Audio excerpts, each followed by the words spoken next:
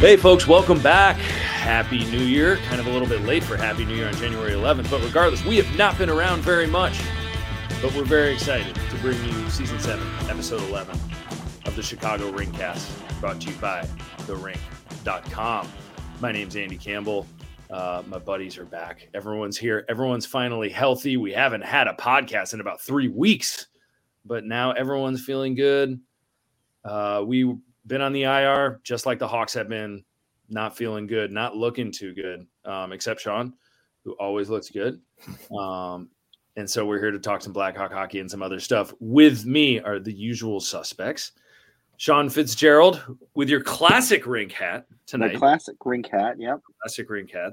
What prompted that? Just kind of New Year, new Sean, we're back. New Year. I'm doing hat a day on my Instagram. It's private, but if you want to follow me, I've worn a different hat every day for 11 days this year. I'm going to try to do all 365 days and take a photo with myself wearing the hat. So today, in honor of the rink and the Rinkcast, I decided to go with the classic rink. And there will be a photo. And then I will post, 1 second a day to my Twitter every month with all the hats. So Sweet. Yeah. Sounds good. That's my New Year's resolution. Yeah, that sounds good. And the Bardo's here with us. The Bardo's looking forward to some Chiefs action in the playoffs, as well as following the NHL. Happy New Year, Bardo. How you been, buddy? Happy New Year. Doing much better than I was last month when COVID just ransacked my entire house. COVID went through the rink like crazy. Yeah. It was brutal. Yeah, and our editor, our content editor, our director of content, and the number one nemesis right now of Minnesota Wild fans worldwide, Eric Andrews. What's up, buddy? How you doing, bud? Not too much. Just been having plenty of fun with the Minnesota Wild fan base of late, and that's always a joy. Sean, you will have to dig out one extra hat because it is a leap year, so that you'll need 366 this year. Oh, don't worry. I think I got it covered. Got you, Sean. Okay. He got you. He was dialed in there.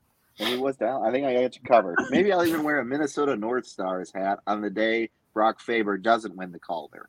Oh, well, let's get right into that. So Connor Bedard's timeline, folks. As we all know, Blackhawks are in misery right now because their star, and one of the reasons so many people have been tuning into the Chicago Blackhawks this year, Connor Bedard, the best rookie in the NHL right now. I don't think there's any debate about that. Can you repeat that, please? There is a debate. There is a debate. Best rookie in the NHL. Just repeat it. Yeah, best rookie But in the NHL. But his TOI is not as high as Brock Faber's. Nope. His plus minus isn't great. So there is a certain fan base right now that hails from a northern state. That is pushing their candidate towards the Calder and probably had quite a few laughs when Connor Bedard got hurt, which is really unfortunate that there were those people that didn't, that were not, they were thinking about, they weren't recognizing that this is a real injury. Connor Bedard, it was announced yesterday, is going to be out for 6 to 8 weeks with a broken jaw. If the Blackhawks are lucky, if he heals fast, he could still be back by the end of February and should be a legitimate Calder candidate, even with if he only plays 60, 65 games. But the Calder race is taking on this whole different light because of one fan base that is pushing Brock Faber. Brock Faber, terrific hockey player. He's everything the Wild hoped they would be. But there seems to be this consensus that the hardware should be his. And this was the thought of certain fans while Bedard was healthy, which was wacky. Eric, no one finds this as wacky as you do. Try to talk about this without getting revved up as hard as it will be for all of us. But this has been really silly. Yeah. Tell me more. It has been. It certainly has been. I will try not to get too wound up. I mean, I know that might be hard for some people to believe, but yeah, I mean, some of you, I'm sure, have seen some exchanges on Twitter and have come across some Wild fans and stuff. And, let me start out. And, you mentioned it too, Andy. Brock Faber has had a very, very good season. He is a very solid player. He very likely will have an extremely good career as a pretty well-rounded, shutdown type of defenseman. That's great. If I was a Wild fan, I'd be thrilled about that. You should be thrilled about it. That's awesome. I'd love to have him on the Blackhawks. Great player. Does that mean that he deserves to win the Calder Trophy? No. Does that take anything away from him? No. Nope. If it was a, quote unquote, an average year for rookies, meaning there isn't a generational superstar type of rookie like Connor Bedard, would Faber then be in the conversation? Sure. He'd probably be a slam dunk finalist in a normal year, and would warrant some legitimate consideration to win the award. But this is not one of those years. And even though Bedard is now hurt, it doesn't really make that much of a difference. I mean, yes, he'll probably end up missing around 20 games. And will that kind of turn it into a conversation at least? Sure. If he was not hurt and played 82 games, there is no conversation. Right. Period. But yeah, I mean, just the fact that there's endless vitriol on Twitter about it and people pointing to, oh, he's playing 25 minutes a night. And, well, he can even play upwards of 30 minutes a night. And, he isn't, he doesn't have a terrible plus minus and blah, blah, blah, blah, blah. Well, that's fine and dandy. And, Dom Lucian had some article saying how his impact on the game is the best for all rookies. And that's probably one of my favorite arguments because people conveniently forget that Dom wrote a follow-up article saying that Bedard's metrics broke that model because of how extreme his usage and impact on the game has had. So he literally said, like, Bedard's numbers aren't accurate in this model because he's been too good to compute in this model. Sense. Yeah. So, yeah, I mean, it's funny. I think it's a lot of Minnesota Wild fans just, tired of being mediocre and not having anything good going for them. And, yeah, I mean, like I said, Faber has been extremely good this year. And Brennan, I don't want to hear it right now from Mr. Brennan there, but no, we love Brennan. Shout out to the Rink Colorado. If you guys don't follow along with what they do, check out the Rink Colorado. Brennan. The Rink Colorado does an awesome job. But yeah, I mean, back to the whole Faber thing. I mean, it's just, it's kind of just laughable, honestly. I mean, again, he's a great player. He's had a great season, but that does not just inherently mean he deserves to win the Calder, especially in a year like this. No, I mean, and I don't like the thing that it is such a good year for rookies. It's insane. I mean, there are so many good rookies, Fantilli, Luke Hughes, Rossi, another guy, Evangelista in Nashville is having a hell of a year. But what's so funny is that like these Minnesota, the Brock Faber supporters, they talk about his ice time. And it is unbelievable. I mean, there's no rookie that is going to play that amount. I mean, Luke Hughes is still playing 20 minutes a night, but they keep pointing to plus minus. Okay. So then why isn't there this giant push for Connor Zary in Calgary, who's a center and he's plus 13 and, is still, he's got 9 goals and he's got 21 points and he's on a really mid-range hockey team. Why aren't we talking about Connor Zary? Nobody's talking about him. And it's just like Connor Bedard is still 9 points ahead in the rookie scoring race. He could come back and only be like 5 points behind. Like, I mean, it could even be that close. And if he's anywhere from 5 to 10 points behind, he'll make up that ground. And the bottom line, folks, is that offense is selling hockey right now. It just is. And I mean, we don't make the rules about, if there should be a shutdown defenseman, that should be considered for the Calder. I mean, where are you in this, Shawnee? Yeah, I agree with Eric. And Gate shared with us, I think it was Puck Soup or it was, and they had basically said that in any this isn't like a Barrett Jackman year where Barrett Jackman is the only one to win the Calder Trophy. Connor Bedard clearly is head and shoulders better than everybody. He's lived up to the hype and exceeded it. Vegas, who, if they didn't get things right like this, they wouldn't have the lights on as long as they had. They have Connor Bedard at minus 150 as of today. Right. Luke Hughes plus 400, Brock Faber plus 550. So clearly the bettors and all the sharks think that Bedard's going to win the Calder Trophy. I understand liking your guy. I get defending your guy. But, like, at some point you have to be like, okay, Eric's got into arguments with guys where they've changed their argument. Like, well, no, we just want him to get recognition. He's getting recognition.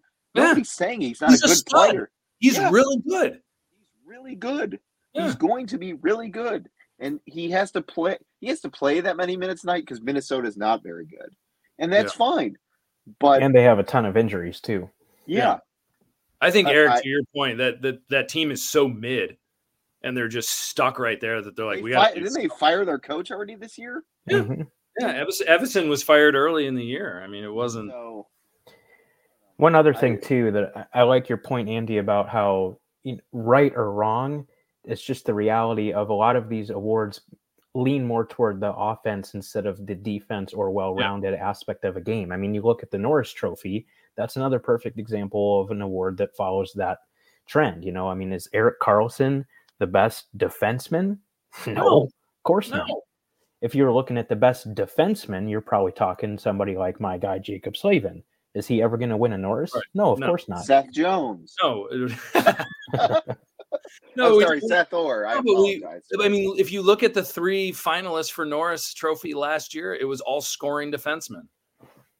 And it was Makar, it was Adam Fox, and then it was Karlsson, and Karlsson won, and it was all based on offensive production. Now, Makar, obviously, best two-way defenseman in the game. I mean, you can make that argument, but he was nominated with a 60-game season, and he had 66 points or something like that. But I mean, like, if plus-minus mattered, Hampus Lindholm was plus 49, was probably the best defensive defenseman in the NHL last season. He's not this year. But then there's no conversation about that. Go ahead, Bardo. No, the other thing we also hear about with all of these awards is reputation. Like, a lot of guys win awards sometimes on the years where they don't have their best statistical year. It's a lot of it is built on reputation. So Bedard came in with a reputation as being, so overhyped generational player. And, the Hockey Writers Association, they're the ones that are saying that right now that he's exceeded expectations. Yeah. So what does that tell you? Okay, he's taking a break for an injury for 20 games or whatever it is, and he's going to come back, most likely pick up where he left off, and, they're going to vote for him. I mean, that's just what it comes down to. And he didn't exceed expectations, then then all of a sudden Faber and other guys are all going to, bubble up to the top. But I mean, this is like basically a guy who's come in with ridiculous expectations. We've all heard the stories about him, being hyped since he was 12, 13 years old. And it's just like ridiculous. He's playing with AHL guys right now. And he was literally playing with AHL guys. Like Joey Anderson is a fringe NHL player. Tuesday night he was on the top line for the Blackhawks. Mm-hmm. Like, that's the talent level he's playing with. Yeah, Brock Faber at least has NHL players. Yeah, I mean, he's 10 points higher than the next scorer, which is Philip Kurashev. I mean, it's just the other thing, and what cannot be ignored, I don't think, is that I think factoring in the fact that he's 18 and these other guys we're talking about are 21 and 22. Yeah, exactly. There is an enormous difference between an 18-year-old and a 21-year-old in terms of physical and mental development. We're not talking about a 43-year-old and a 46-year-old. And he just turned 18 at the start of the season. This is an 18 in 10 months, Yeah, he was the youngest player ever voted to the All-Star game in the history of the NHL. Yeah, I mean, I think, Eric, to your point, and Sean, you mentioned this too. I think this is something where folks did not want their rookies ignored because they knew that the best rookie in the NHL was going to be the only thing that's talked about. And so that's where we're going. The awards don't make sense. They don't. I mean, I don't look, somewhere along the line, I mean, look at the Selke Trophy. Somewhere along the line, someone said face-off percentage has to count for this. So you have an award that's called Best Defensive Forward that is guaranteed to be to a center every year. I mean, the last winger that won the award was Yuri Lehtinen. Open up the door and letting it in in 2003. And since then, it's been all centers. And I mean, obviously one of our most beloved players was never going to be considered for it, even though he was one of the best defensive forwards in the NHL. Yeah, Marion, we miss you and love you. But so the criteria for the awards don't make sense, and they're going to lean offense every single time. If there's an 18-year-old, no matter how many games he plays, that is near the top in scoring of the NHL or still wins the rookie scoring race, it's done. It's done. Well, and two, another thing, I saw something, I forget who tweeted it out, but it was something about, like, again, it goes with, offensive production and shot generation and stuff like that. But with Connor Bedard on the ice, the Blackhawks are roughly an average team in the league in whatever those like 6 categories were that this person was posting about. Without him on the ice, they were 32nd in the league in every single one of those categories. Right. Yeah. And they were in the teens on everything else. Yeah. So if you have all these Wild fans saying, well, Faber, makes the biggest impact out of any rookie. Well, first of all, I don't know. Impact is really not a measurable thing, right, despite what, whatever model Dom wants to come up with to try to measure that. But even if you're going to argue that, and I'm not saying that Faber isn't impactful, he is. But again, you look at that, the offensive chance generation metrics and everything. Just right there alone, it's like, okay, well, I would take that to mean that Connor Bedard is fairly impactful.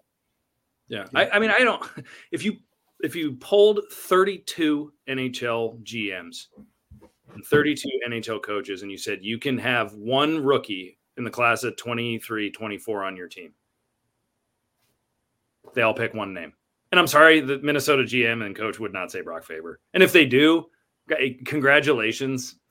That's cute. They'll be joining Dean Evison on the unemployment line. Right, exactly. That's cute and appreciate your loyalty, but there's not a soul out there that wouldn't say Connor Bedard is the one out of all those that I want on my team. One other thing I wanted to... It's not because of projectability, it's because it's there. Sorry, go ahead. No, one other thing I wanted to throw in with this conversation too is I so badly wish that Alex Vlasic was eligible for the Calder. Yeah. He had played one too many games prior to this season to be eligible.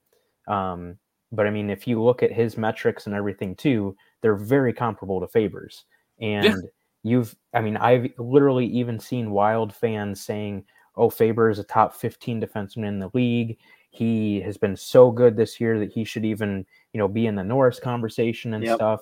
No, how many people are you seeing say that about Alex Vlasic? They're very comparable players. No one is dumb enough to say Alex Vlasic should be in the Norris conversation. They're both great players. They've had good seasons, but it all comes back to being realistic. And, like we've said, yes, these people want Faber to be getting recognized and stuff, but being recognized and, getting attention is different from being deserving of these awards. It's completely different. Mm-hmm. Yeah, I don't know. Doesn't make a whole lot of sense. Eric, next time someone says, oh, you just wish you had Brock Faber, just be like, well, we do. His name's Alex Vlasic. Yeah. We've got him. We've got him. I don't know what the deal is there. So anyway, Minnesota fans, good luck to you on your quest and whatever teen first round pick you get. I hope he's as good a stay-at-home defenseman as you need moving forward. And I really hope that Brock Faber plays the whole season so that Bedard can still beat him for the Calder despite having only played 3/4 of the season. That'd be awesome. Yep. Now, like we said, Minneapolis, that there might be some. I believe Puck Soup said there was a Northern Hit Squad will come and get you if you suggest otherwise. That Brock Faber doesn't win the Calder, so we better be aware of ourselves. Yeah. I don't know. Well, good luck, Brock. I know he got upset the other night, so. Yeah. He was -2 the other night. Don't tell anyone in Minnesota, since that's the stat that's really going to make the difference here. Plus minus is going down. Yeah. So brutal. Oh, well, what are you going to do? Kevin Thomas, I agree with you 100%. Yep. It's a really good opinion. And look at what happened to the team when Hossa retired. They were best in the West, had a first-round exit, and they were never the same after that. And then he retires. They were never the same. No. They couldn't replace it. They tried to bring Mini Hossa, Brandon Sada, and couldn't do it. Yeah. So let's talk about the World Juniors a little bit here. We really haven't touched base too much on that, but the Hawks had 4 prospects. The USA, obviously a really convincing win. Bardo, did you enjoy the World Junior Tournament as much as I did? And what were some of your takeaways, not only from the Hawks prospects, but Team USA or even some other prospects that you watched where you're like, God, these kids are good? Yeah, I did. I actually, I watched a decent amount of it. I would say about half of it, because I was away. But I came away, feeling good about, how the Blackhawks prospects did for sure. I mean, Nazar started off, or however you pronounce it, Nazar. He was very good most of the way. I think he got a little bit quiet towards the end. Oliver Moore was very good. What's his name? Adam Gajan. Guyan, I don't know how you pronounce it. So Yeah. I just pulled a Sean. Sorry. I know. I was gonna say, come on, that's my thing. That's your job. Yeah, I know. Bit. No, he was really good. He's special. Yeah, I thought his team made a mistake benching him that one Yeah. game. I mean, I didn't like that move. No. I thought it kind of took a little bit away from him. But I would have just played him out. But also, as far as a disappointment goes, shout out to my UMass guy, Michael Harabel. Yeah. He was terrible. Yeah, he didn't have a good tournament. Brutal. Yeah, Eric, you mentioned it. You said, man, we got the right one. We got the right one draft. So, definitely. But yeah, no, I thought Sam Renzel looked really good. But again, solid. Yeah, it goes back to the point I made, I've made a couple of times on this podcast, is that, seeing these guys mature and actually develop is so good to see. Yeah. It's like Renzel looked lost in like, when we seen him in high school and previously he wasn't ready. I mean, he's a kid, but I mean, we're actually seeing progression, which is great. Right. Yeah. Sam Renzel, folks, a freshman at University of Minnesota right now, 19, turned 19 in June. He was the Blackhawks 25th overall pick in the first round of the 2022 draft. Odds are, though, folks, you're not going to see him for a while. He will definitely go back to Minnesota for a sophomore year, if not a junior year. Oliver Moore had limited minutes. Yeah. It looked like, he kind of had some mop-up duty. Anyone know why? I never really know. I mean, obviously the team was stacked. I think that's exactly why. I think he was stacked, and I think they wanted to give him sort of like a taste. And I think you'll see him next year get more playing time. But I thought actually he maximized the time that he had. I thought he played well in his limited minutes. And I think he proved that he's going to have I would say probably a top 6 spot. I mean, I don't know enough about who's coming back, who's not, but I would say he's got a good shot at being a top 6, maybe at worst a middle 6 guy next year. Yeah, I mean, he's 19 later this month, so he's going to be World Junior eligible. He will definitely be on that team next year. Absolutely. Which is great, which is super exciting. Eric, is in terms of Frank Nazar or Nazar, depending on how we choose to pronounce it. And whatever I say it as. And whatever Sean says. Terrific playmaking ability. I think that it really whet the appetite for a lot of Blackhawk fans about his future. I guess the big question is right now, he missed the majority of his freshman year last year at the University of Michigan because he tore his ACL. He came back pretty strong. He's had a great season this season. Is this a guy they try to sign when the Michigan season ends? He will be Rockford eligible by age, I believe, next fall. So he could play in Rockford next fall, or is it in his best interest to go back to Ann Arbor for another year and finish out another year? How do you see that playing out? Yeah, I mean, first of all, this does not apply just to him. This applies to all of the Blackhawks prospects and everybody in this tournament.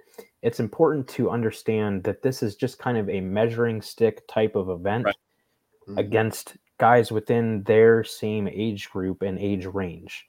Yep. So just because one guy looks amazing doesn't mean he's going to be the superstar guy next year. So people need to keep that in mind. You see a lot of people kind of overreacting to the World Juniors, putting too much stock into how guys perform positively or negatively. So, just keep that in mind. I mean, yes, if you have a performance like Bedard did last year, probably a good indicator he'll be pretty darn good. Mm-hmm. But, even let's talk about Nazar, how we were. He had, I think it was, 8 primary assists throughout the tournament. And, that's really encouraging. Does that mean he's going to be Joe Thornton? No. But I mean, his playmaking was extremely evident. I mean, you could just see how effective he was setting up his line mates throughout the entire course of the tournament. And, kind of touching on one thing you mentioned earlier about Moore starting out as the 13th forward, kind of how the U.S. roster was built heading into the tournament was you kind of had these almost like predetermined lines of guys who had played together before. So you had like the Boston College line, and then you had kind of like the Michigan State line, you know, with Nazer and Brindley and Isaac Howard, you know. So it's kind of like they had these predetermined groups, you know, playing together. So I think that's kind of why Moore was on the outside looking in. Yeah. But then, you know, Gavin Hayes had his little incident, and you know, unfortunately he was not overly noticeable throughout the tournament. A lot of that was he just didn't play that much. That's okay.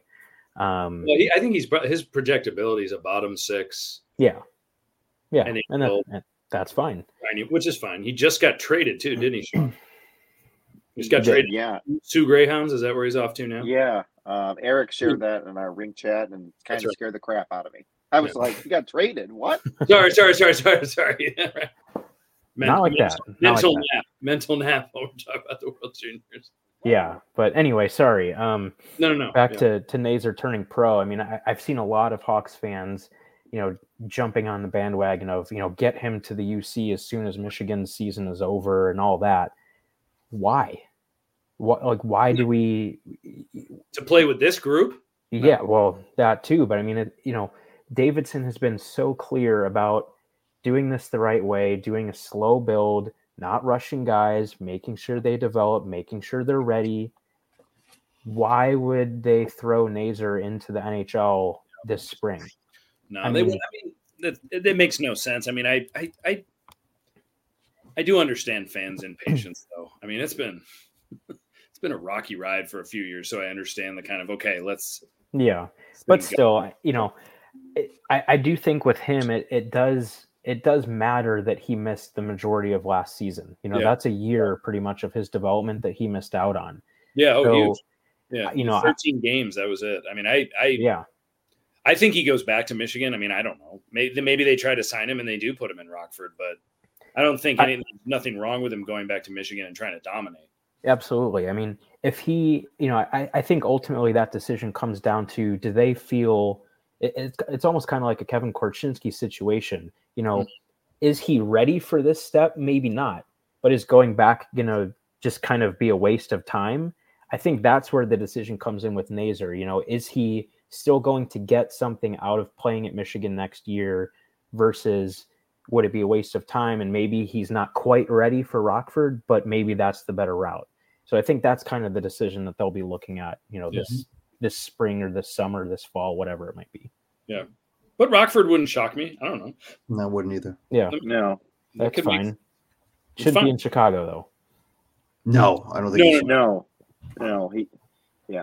you can't have no goals and 7 primary assists playing against kids your age, and then all of a sudden you're on the top line with Connor Bedard. You also have to remember there's also an entire spring of, you know, college hockey to be played, you know, including the tournament. So if he starts to have a great second half and dominates and, you know, puts himself in the Hobie conversation, or maybe is, you know, leading his team in tournament, those are going to be factors for him and the team to consider whether or not he leaves. So we only have a half a season sample size right now. Well, go ahead.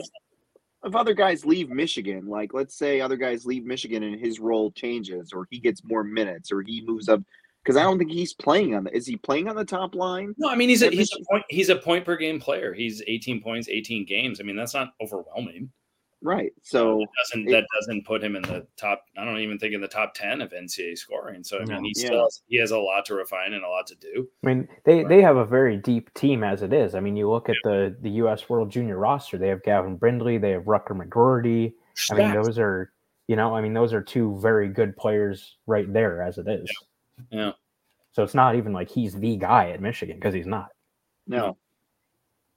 Yeah. So I agree with Eric. The other 2. Way up there, yeah. McGroarty and Gavin Brindley. Well, there's also, you know, there's another player on that World Junior team that has been in the NHL news this week for some very interesting reasons. Cutter Gauthier, draft pick of the Philadelphia Flyers. I think he 4th overall. Eric, is that right? 5th overall in the 2022 draft plays at Boston College, was lights out Boston College last year, didn't sign with the Flyers, returned for his sophomore season, was fabulous in the World Junior Tournament. And now, it was 2 days ago, was traded to the Anaheim Mighty Ducks for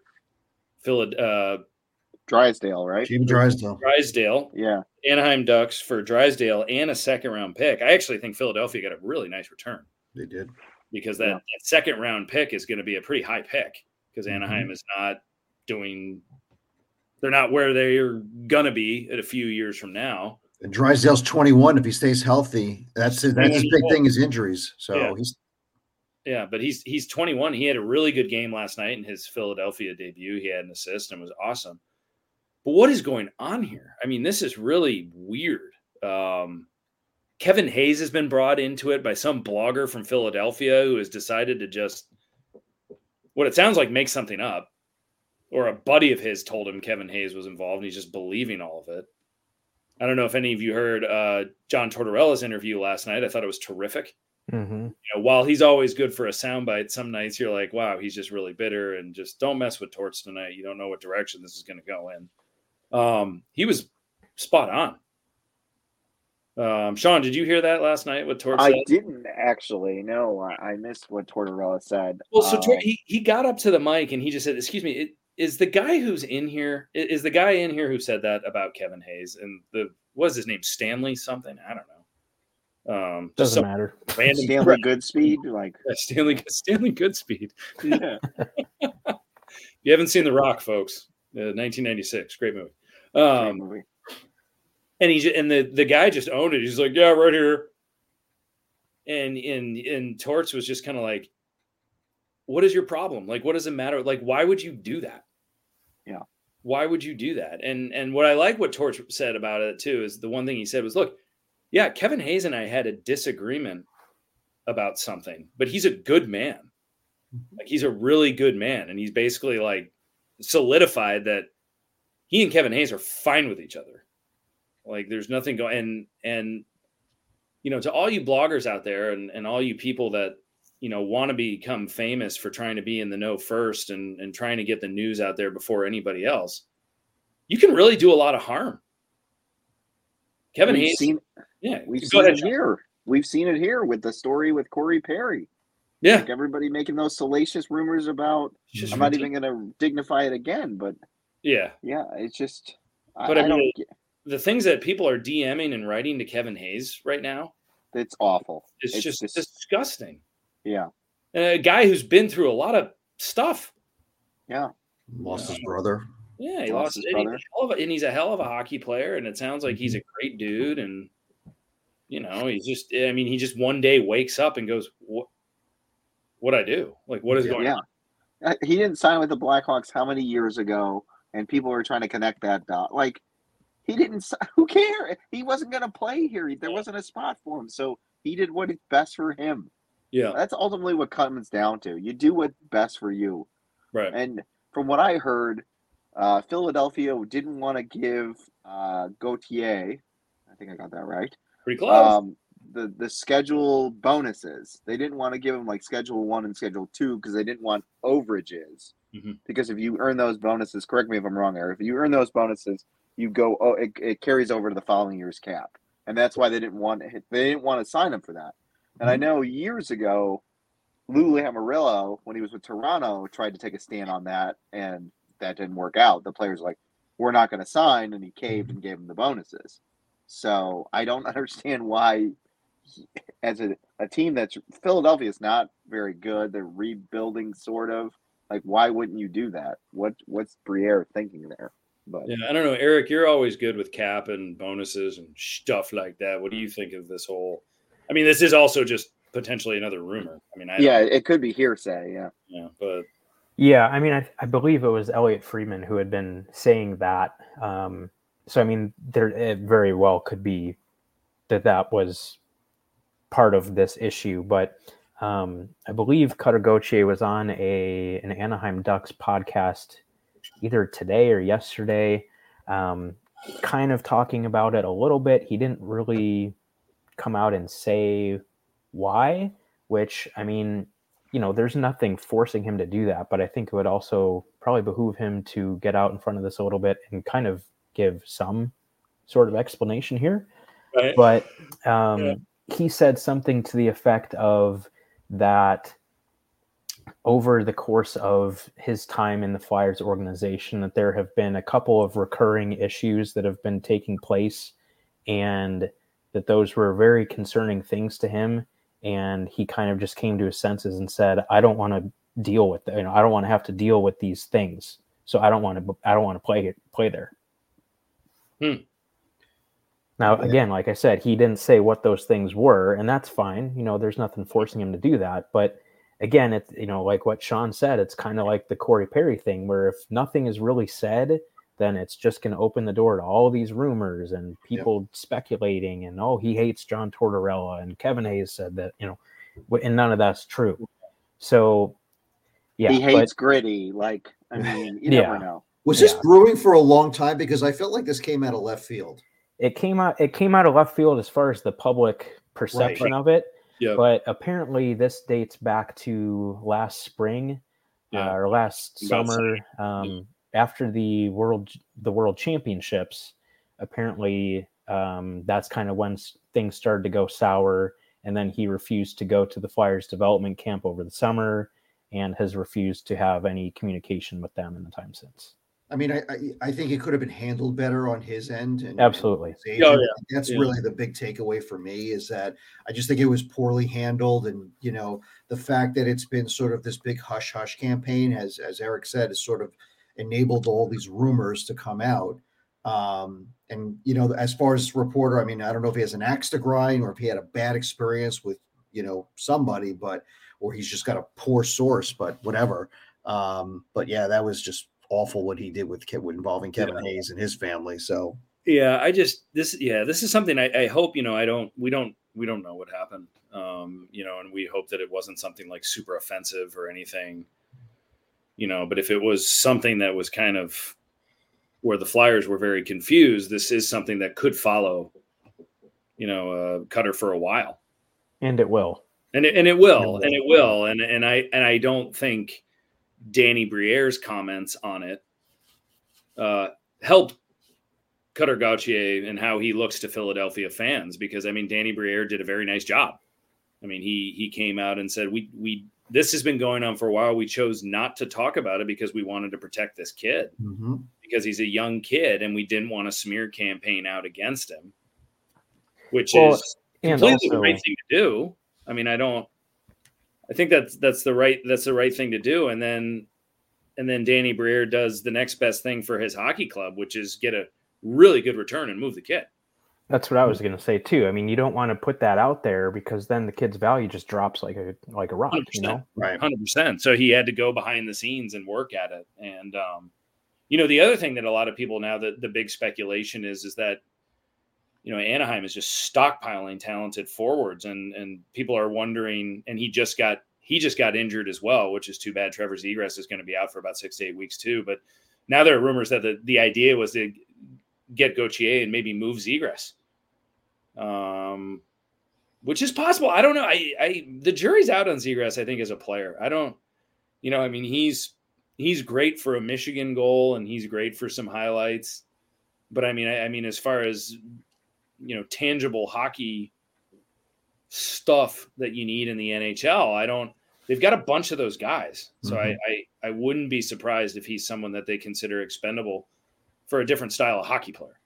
I saw something, this is kind of, you make of it what you will, but it was just an interesting comparison that I saw someone make the other day, saying that Trevor Zegras is the hockey version of Justin Fields.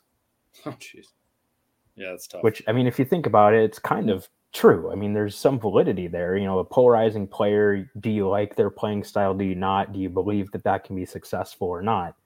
But yeah, I was listening to NHL Network Radio today, actually, and I forget who it was.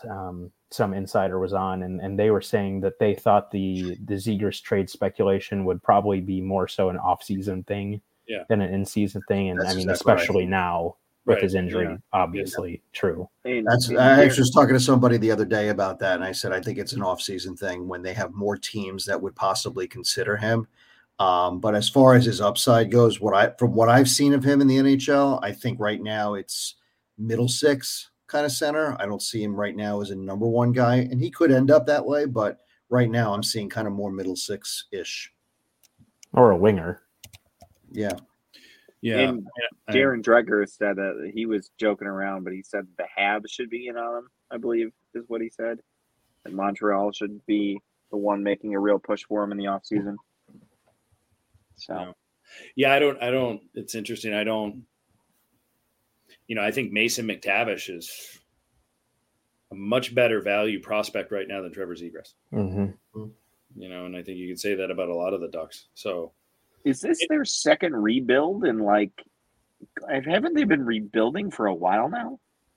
Because I don't know. I mean, they were a game away from going to the Stanley Cup Finals in 2015. Yeah, and then the Hawks. They were a game away and they had 2 games to spare. They were up 3-2. Yep. On the Hawks, and the Hawks came back and they kept on. I think they had some decent years. So I guess I don't know if you can do 2 rebuilds during that time, but maybe. I don't know. It's crazy. That was 10 hockey seasons ago. 9 years and 10 hockey seasons ago. Wow. Yeah.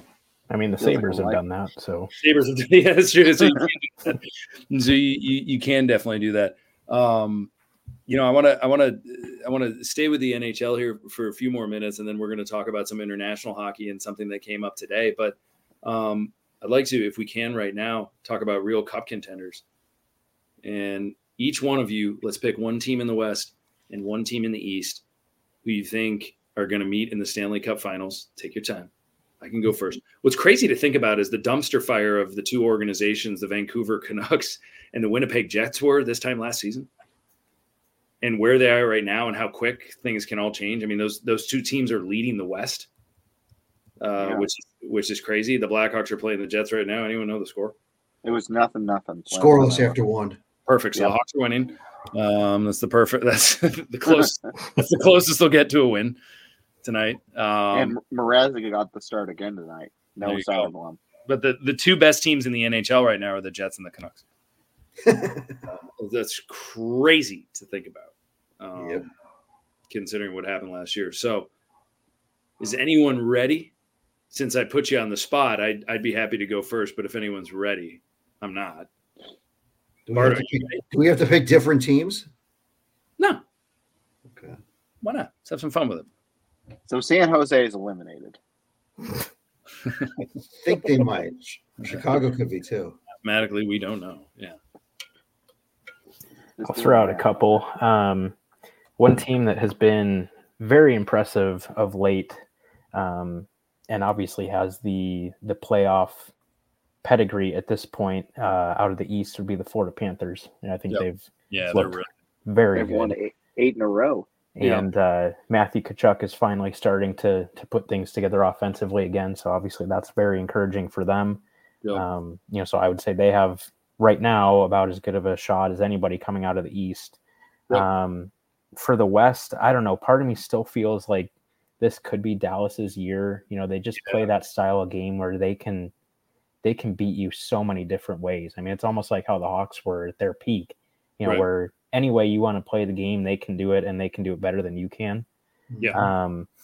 But I don't know. I am a Golden Knights fan at heart too. So, they're the reigning champs, and they still have the vast majority of that roster back again this year. So, they're the champs until someone knocks them off. But yeah, I don't know. I still feel like if, really right now, it seems like Jake Ottinger is really the only thing not going well for the Stars. So, if he can figure that out, right.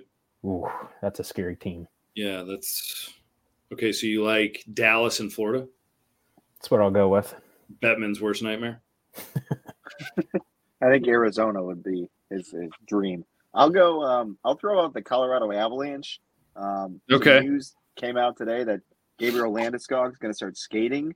That's great. That's awesome. So and there's a possibility he could be back for the playoffs at some point.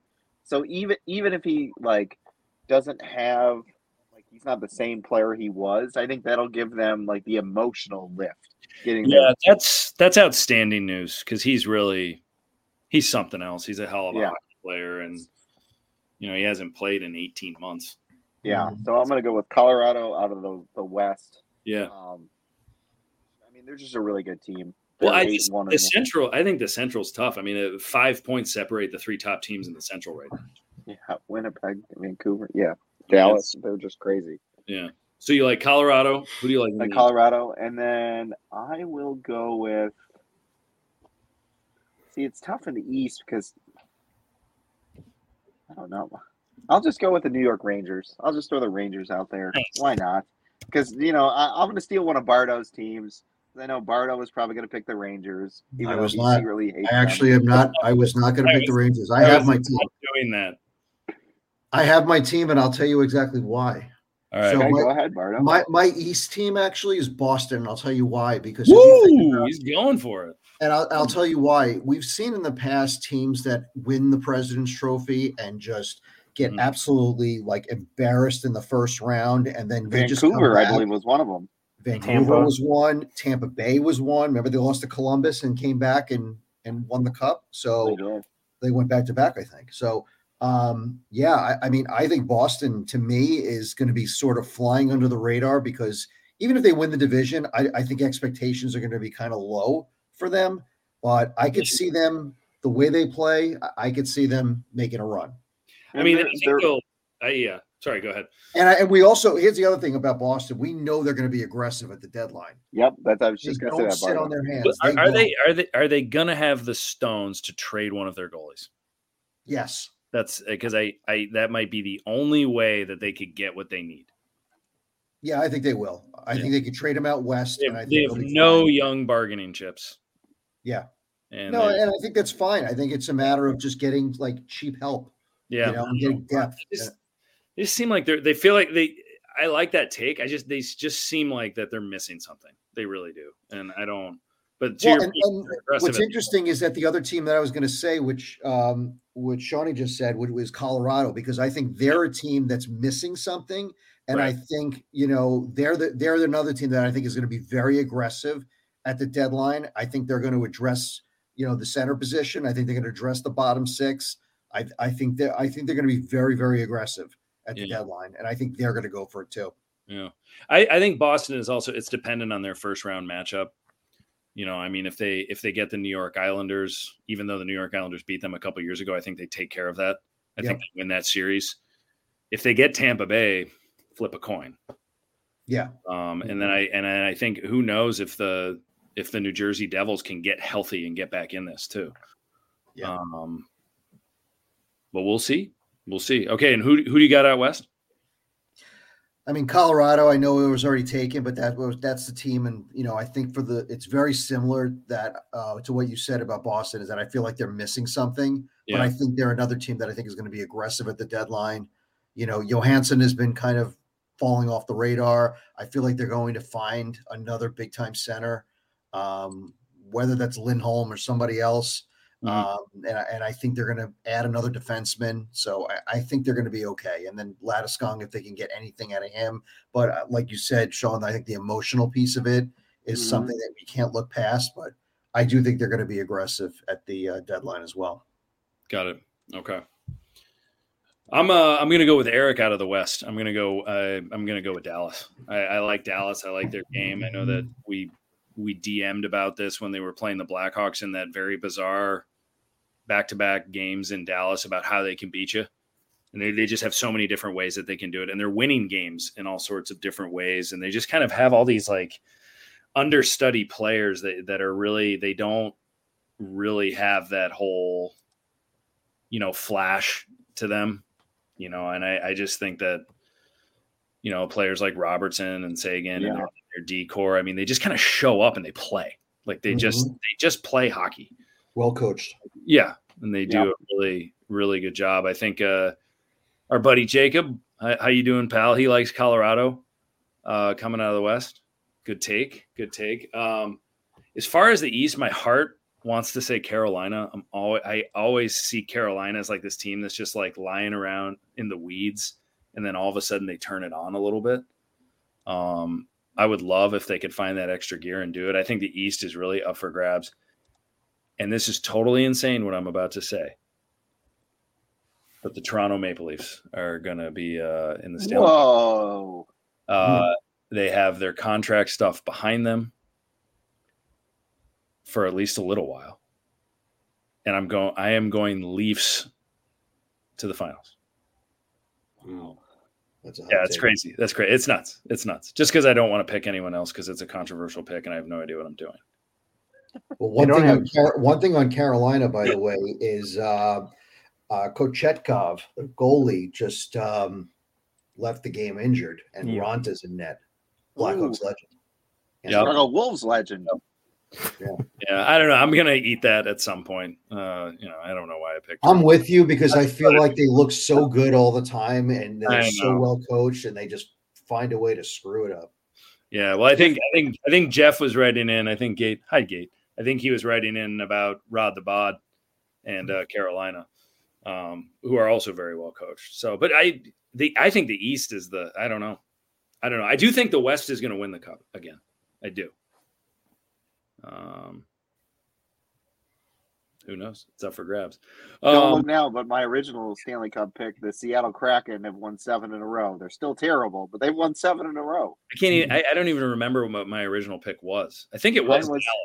I can't remember what mine was Seattle. Florida, I think it was Dallas and Carolina, but I don't know. Who knows? But yeah, the Florida Panthers, I mean, they're 2 points away from taking over first place. All of a sudden, they just turn it on. Mm-hmm. Yeah, and that's it to that point, Jeff. On cue, Jeff. Is it Florida's year? It might be. It might be. They need to figure out what to do with Nick Cousins, though. Boy, that was fun listening to Kevin Bieksa take off on him. Nick Cousins does not play a very clean hockey game.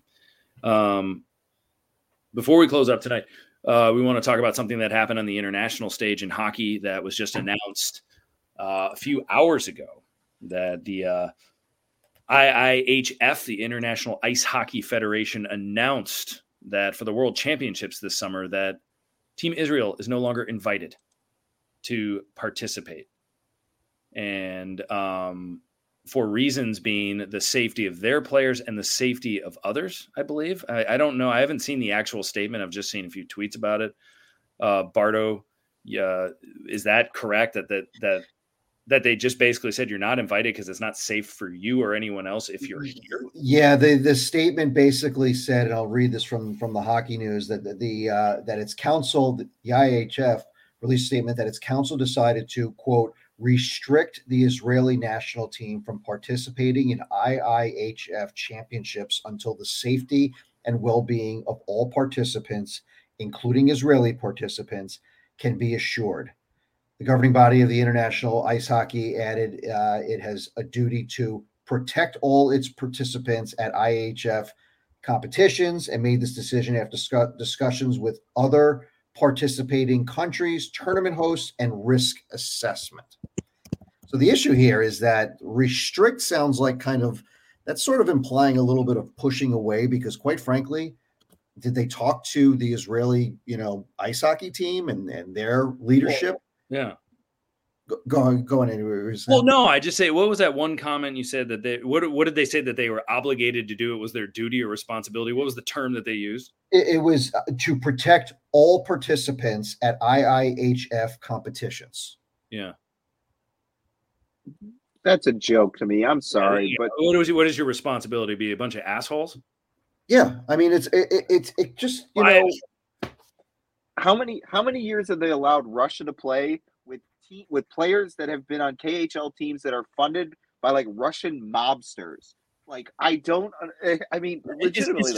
is Israeli hockey appealing this decision? Does anyone know? They're actually, I think they're suing is what the latest. Great. Good. Okay. So then clearly they had no say in this whatsoever. Exactly. They had no choice in the matter. They were not consulted on this. They didn't contact the International Ice Hockey Federation and say, hey, we're worried about the safety of our players. This was a unbelievable anti-Semitic decision. Yes. I mean, Israel has been an international target in these types of sporting events going back to 1972 and then of course. Yeah, Munich. Of course. Yeah, so but go back to that. So why now? And, and it's like, quite frankly, after 9/11, did the IHF ban the U.S. because they were a target? And there was what about the Iraq War? Was the USA banned when the USA invaded Iraq or Afghanistan? Give me a break. Way more to this than really security poor. concerns. I'm sorry, but really poor judgment. Yeah, Israel, like you said, was not even consulted in this because obviously they're suing now. So right, and I read one part. I mean, don't they have some preliminary games in some second tier division or something of that? And is that what they're being told they cannot participate in? That I didn't see, but okay. I also can tell you is that if you look at the other countries that are participating in this Division II level tournament in Belarus in the spring, there's other countries in there that are probably more, targets or basically our security threat, let's call them, than others. I'm not going to name names, but you could do the math and figure that out. So it's a total disgrace. It's terrible. That's just terrible. I mean, I'm so sick of stuff like this coming up. And then all you hear is that phrase, hockey is for everyone. Come on. Yeah. Come on. Shout out to Colby Cohen for retweeting this and putting his opinions out there. Yep. Not a huge Colby Cohen guy, but on his takes, but he had the right take on this one. I agree with him absolutely. on that one. Yeah. Is what a shame. Why is it that international organizations just can't, like FIFA the Olympic Committee, the World Cup, like they all can't get it right. They're all corrupt organizations. They're run by a lot of guys, men, quite frankly, who are very old school, who are kind of set in their ways, and that's what it comes down to. Yeah, they get paid money. They don't read the room. They listen to the wrong people. That's what it comes down to. It's really let's call a spade here. So this is pretty disappointing. Yeah.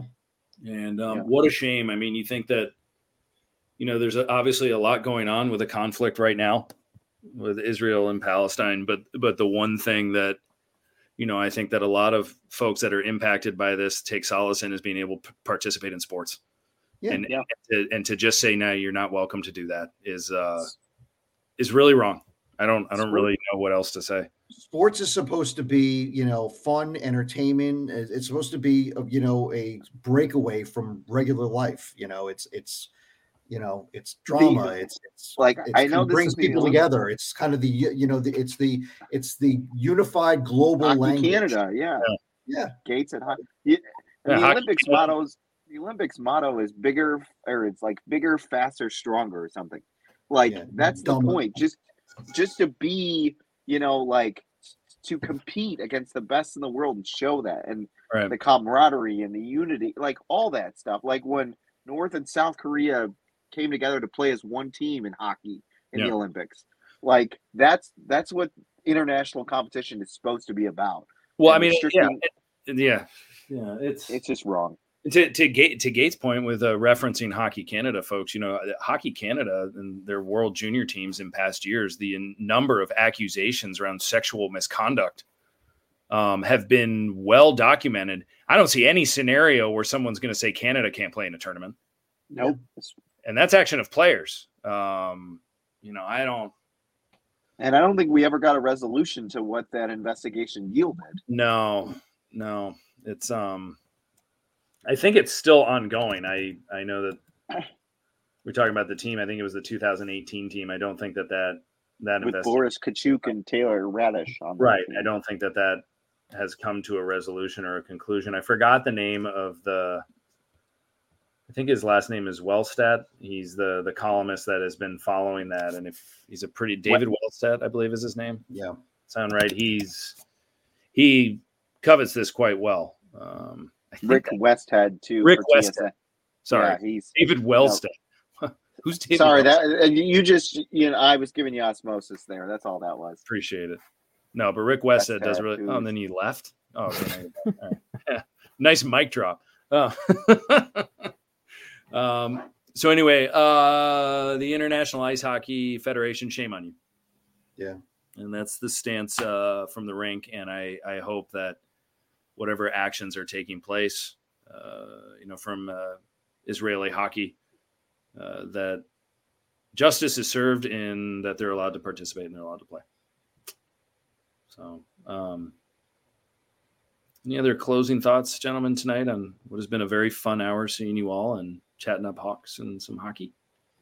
Shout out to the Lake Forest women's college hockey team. I had the pleasure of sitting in front of them at a Hawks game the other night. They're an exceptional bunch of ladies, and wish them the best on the rest of their season. They're 9-7 right now. Go Foresters! Go Foresters! Hey, you got a former Lake Forest College employee right here, man. Hey, my wife's Lake Forest College alum. Yeah, Midwest Conference. They're in for all the sports. I was Monmouth College. Yep. Yes, sir. Great place. Any other shout outs, guys, or tidbits, things that hockey fans or Hawks fans? Mark Scheifele out for the rest of the game, lower body injury. Oh, no. That ain't good. More injuries in this league. Jeez. Yeah, there's really, it seems. Connor McDavid is very upset with replay. He doesn't like that it takes too long. So that was pretty. The quarterbacks went down. Now the NHL's like, here, hold my beer. So ridiculous. All right, folks. Well, thanks so much for joining us tonight. And we will be back with more frequency now that most of our guys here at the rink are off the IR. And go Hawks. Let's hope for a speedy recovery for Connor Bedard and that he is still in the Calder race, and rightly so. And we'll be back with more topics, whether they are Blackhawks related or NHL related, in due time. And be Minnesota nice to everybody. Be Minnesota nice, folks. That's it. Especially you, Eric. I'll try. Don't go to the XL Energy Center. They throw popcorn at you. Yeah. All righty. Well, take care, folks. Have a good night and go Hawks.